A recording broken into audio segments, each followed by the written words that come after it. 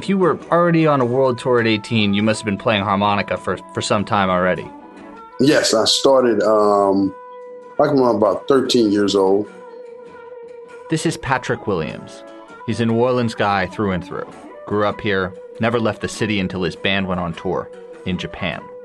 It was a culture shock because I never been out of the country before. That was my first time leaving the city of New Orleans, growing up in the housing projects and going over there and being treated like royalty, you know. It was a culture shock, man, a good experience.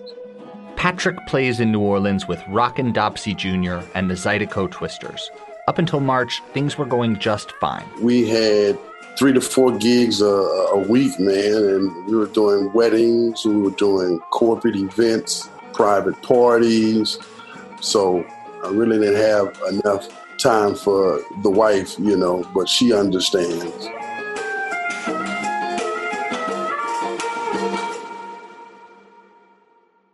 And then the pandemic hit. Down here in New Orleans, that's what we thrive on. We thrive on the conventions to tourism here. So if there's not a major convention in town of 30 or 40,000 people, then we're not rolling. We're at a standstill. I met Patrick through an organization called Feed the Second Line. It's run by one of the Mardi Gras crews, the crew of Red Beans. Feed the Second Line started as Feed the Front Line for nurses and other exposed workers. Now it hires musicians like Patrick to buy and deliver groceries to cultural elders who might not be up for the trip. It brings meals to those who need them and gives musicians some much-needed work. Louisiana Governor John Bel Edwards closed the state's bars for a second time a couple weeks ago. But even before that, Patrick really wasn't playing much at all. When horn players play, when they're blowing into the horn, particles of saliva comes out of their horn. Or when a singer sings, if you have the COVID, people are breathing that. The virus is actually in the music. Yeah. The virus are actually in the music. A lot of bands won't return. Some clubs are shutting down because they can't meet the financial obligation as far as rent and holding employees. There's a lot of musicians that probably won't ever play music in the city of New Orleans again because of this coronavirus.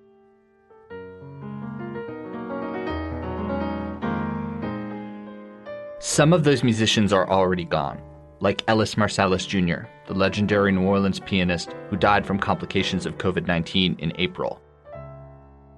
Around the world, the coronavirus has had an outsized impact on jazz elders.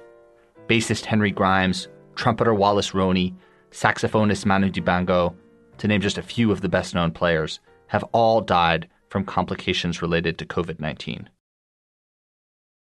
New Orleans isn't just famous for its music.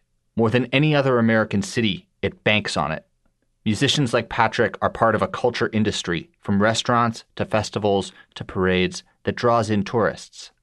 They, in turn, support a host of other jobs: hotel workers, airport baggage handlers, cab drivers. As a share of the workforce, New Orleans has about twice as many restaurant workers as the average city. The role of hotels in the economy is 4 times as large. For going on 4 months, that entire pyramid has been collapsing because people just aren't coming to New Orleans anymore. And worse, there's no sign that they'll come back. Crowded, sweaty bars in the quarter might be the last part of pre-pandemic America to return. Until there's a vaccine, an entire musical ecosystem is in suspended animation, and with it, the rest of the city. It is hard to think of a part of American society that feels more fragile right now than the arts.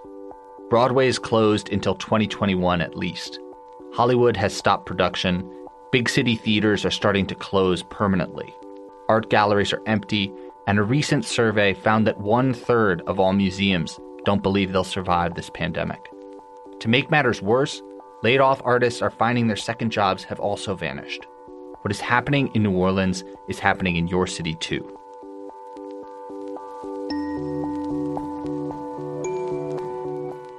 I'm Henry Grabar, and this is the fourth episode in our six-part series on the future of the city during and after COVID-19. Today on the show, the music has stopped. How long can New Orleans hold its breath?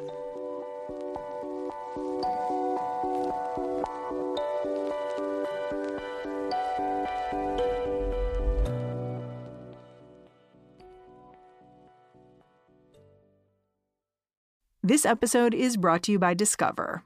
When it comes to your finances, Discover wants you to know they are the credit card that is always there for you. With 24/7 U.S.-based live customer service, everyone has the option to talk to a real person anytime, day or night. Yep, that means no more waiting for, quote, normal business hours just to get a hold of someone. We are talking real service from real people whenever you need it. Get the customer service you deserve with Discover. Limitations apply. See terms at discover.com/creditcard. Hello. Hello, how you doing? I'm good. How are you? I'm very good today, thanks. This is Jesse Page. He's a percussionist. 20 years ago, he got a job working the door at a Frenchmen Street club called the Blue Nile. He worked his way into management, and many instant ramen noodles and cans of tuna fish later, he had saved the money to buy the place.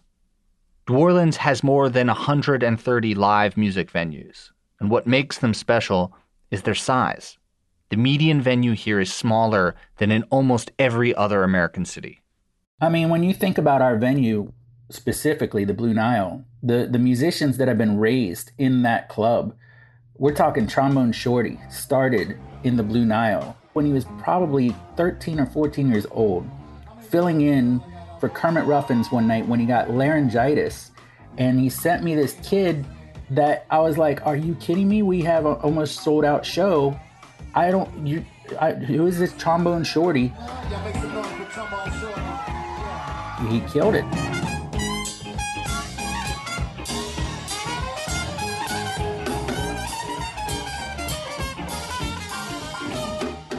Crowd loved him, and then he started working on his stage show with us, and he'd come in. I'd have him come in early on a Sunday and just give him the stage for him to practice with his band.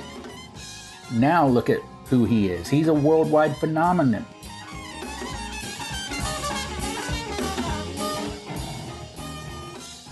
That doesn't exist in Clear Channel. That doesn't exist in these monster financially backed corporate places. It's like the nursery of the whole music community, where we're raising musicians into where they get too big for us, and they become these worldwide superstars and give joy to everybody all over the world. But they start someplace, and they start in small music venues like the Blue Nile.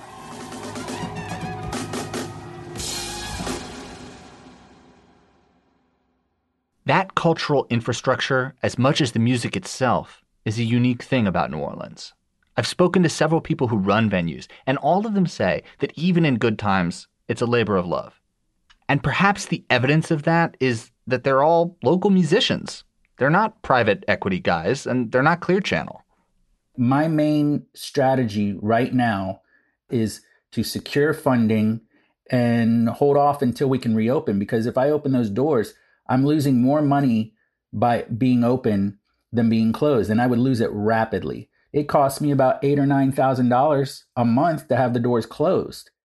Let me play devil's advocate for a second and ask, if the musicians are all still in New Orleans and they find a way to get by, then what does it matter if the buildings close or change ownership? Won't they just find places to perform and people will find ways to see them? To a degree they can, but a music club provides a safe venue for somebody to actually make money in instead of going out and busking. If you have a concentrated place where a musician can play in a safe area, you can collect a good amount of people, the government is getting their tax money off of all it, which ultimately supports the safety, because you're talking about police services, ambulance services, all the community functions that you need. That's interesting. So you're saying that these clubs are almost like each club is a structure that converts music into money for musicians. I think it's a structure that converts music to security for musicians. So it's not just buildings, and it's not that the venue is making a lot of money. We're providing a lot of jobs for a lot of people, but nobody's walking away from these music clubs rich, at least not in New Orleans, I don't think. it's really creating a safe place for musicians to have security in their art. This conversion from music to security, as Jesse puts it, relies on visitors. New Orleans puts on 85 shows a day by one estimate, which is far more than its residents can support on their own. There are just so many music clubs in New Orleans and so many musicians in New Orleans. They have been supported by people coming from all over the world to see and support that music and that art. So without the tourism, then these places will disappear. There is not enough local support to support what we have going on in the city. When Hurricane Katrina struck New Orleans in 2005, it devastated many juke joints, especially in the city's black neighborhoods. The Blue Nile was closed for months. So when Jesse bought the club, he set up a rainy day fund to make sure it could take a hit. I'm not a man of a lot of money, but I have enough because I've made those cuts and made those sacrifices. I don't have a family. I'm married, but we never had children. And that was one of the sacrifices that I made for my passion and my love of music and the music club. The club is my baby. And I think I have enough to last 2020. It's going to get sketchy in 2021 as to how long we can survive. Tell me a little bit about the period after Katrina. Does that now feel like a dry run for what you're going through now? The difference between Katrina and COVID is that with Katrina, it was just us. But we had great advertisement from a lot of great musicians on television every night. People like David Letterman saying on his show every night, we need to go down to New Orleans, put your money into New Orleans. We can't lose this treasure. And so we had a lot of people from all over the country coming to support New Orleans and New Orleans music and the culture. But in this case, obviously everybody's in the same boat. San Francisco's in trouble. Chicago's in trouble. New York's in trouble. All the music venues across the nation, we are all in the same boat because we don't really know how to navigate this one.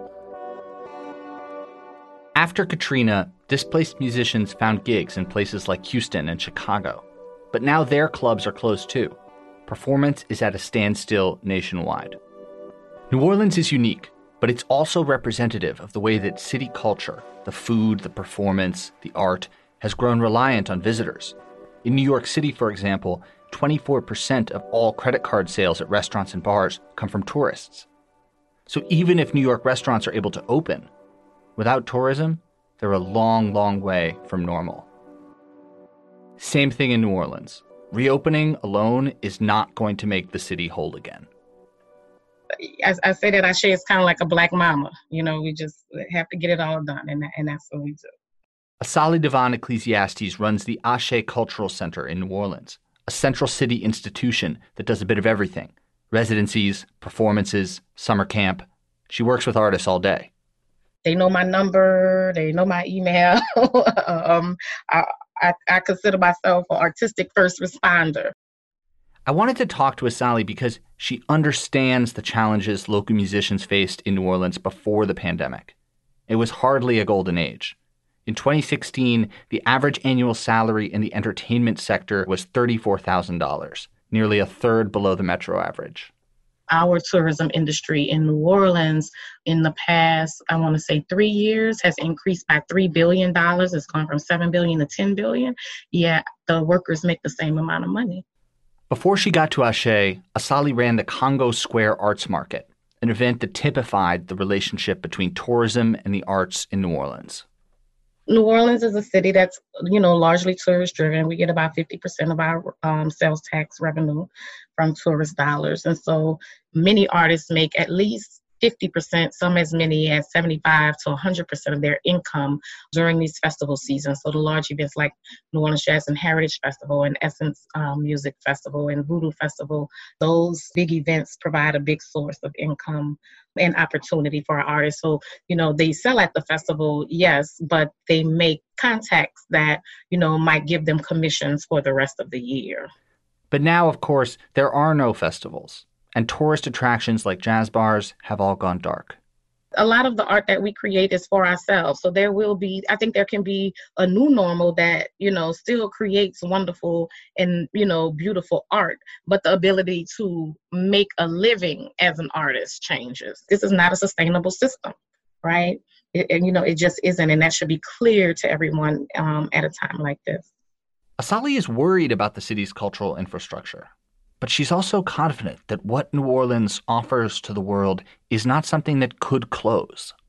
People will never stop wanting to go to Venice. They're never going to want to stop getting on the gondola. They're never going to want to stop seeing the Eiffel Tower or the ancient pyramids, whatever. And New Orleans will be one of those places. People will always want to come here. But what's different about what brings people to New Orleans, it's not a structure, right? Nobody's coming to see the Superdome, no matter how fly it is, right? Nobody's coming to see the Mississippi River Bridge. They're coming to experience the culture of New Orleans, and that is rooted in its people. They're coming to hear the music. They're coming to eat the food. They're coming to hear people say, yeah, baby, and come on now, and how your mom and them. Like, that's what folks are coming for. Asali has some ideas about how to make this more sustainable. She wants more diversity on the city's cultural boards and more revenue sharing across the city's neighborhoods. But her point is bigger than that. The system by which so many culture creators in the city and in the country live hand to mouth, work odd jobs to survive, and depend on the flighty spending habits of the rich didn't get broken by the pandemic. It's been broken. Many musicians didn't have health insurance here until Louisiana expanded Medicaid in 2016, and thousands still depend on nonprofits for healthcare. The top musicians, the ones whose names you know, probably will make it through. It's the up-and-comers, the sidemen, the restaurant singers, the second-line players, and the buskers who will get knocked down. The ones who need part-time jobs and lost them. It's their presence in New Orleans, not the name on the marquee, but the clarinet heard from a balcony, that gives the city its spirit.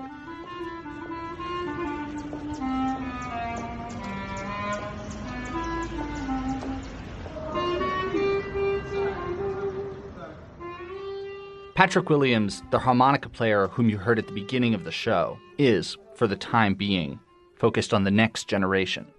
His part-time job starts next month. I'm an assistant band director at a high school, George Washington Carver High School. Wanted to do something, give back to the community, like some people did for me when I was in elementary and middle and high school. It's one band in New Orleans that doesn't need an audience. Where you go, get your hat in, leave your worry on those things. And that's the show. Thanks to Patrick Williams, Jesse Page, Steve Richardson, Robbie Havens, Asali Devon Ecclesiastes, and Devin DeWolf. The version of Sunny Side of the Street you heard was by Kermit Ruffins. Thank you, Kermit. If you want to help musicians in New Orleans get through this, you can donate to Feed the Second Line, the New Orleans Musicians Clinic, or the New Orleans Jazz and Heritage Foundation. TBD is produced by Ethan Brooks. Derek John and Allison Benedict helped with editorial direction for this series. Thank you, Allison and Derek. TBD is part of the larger What Next family.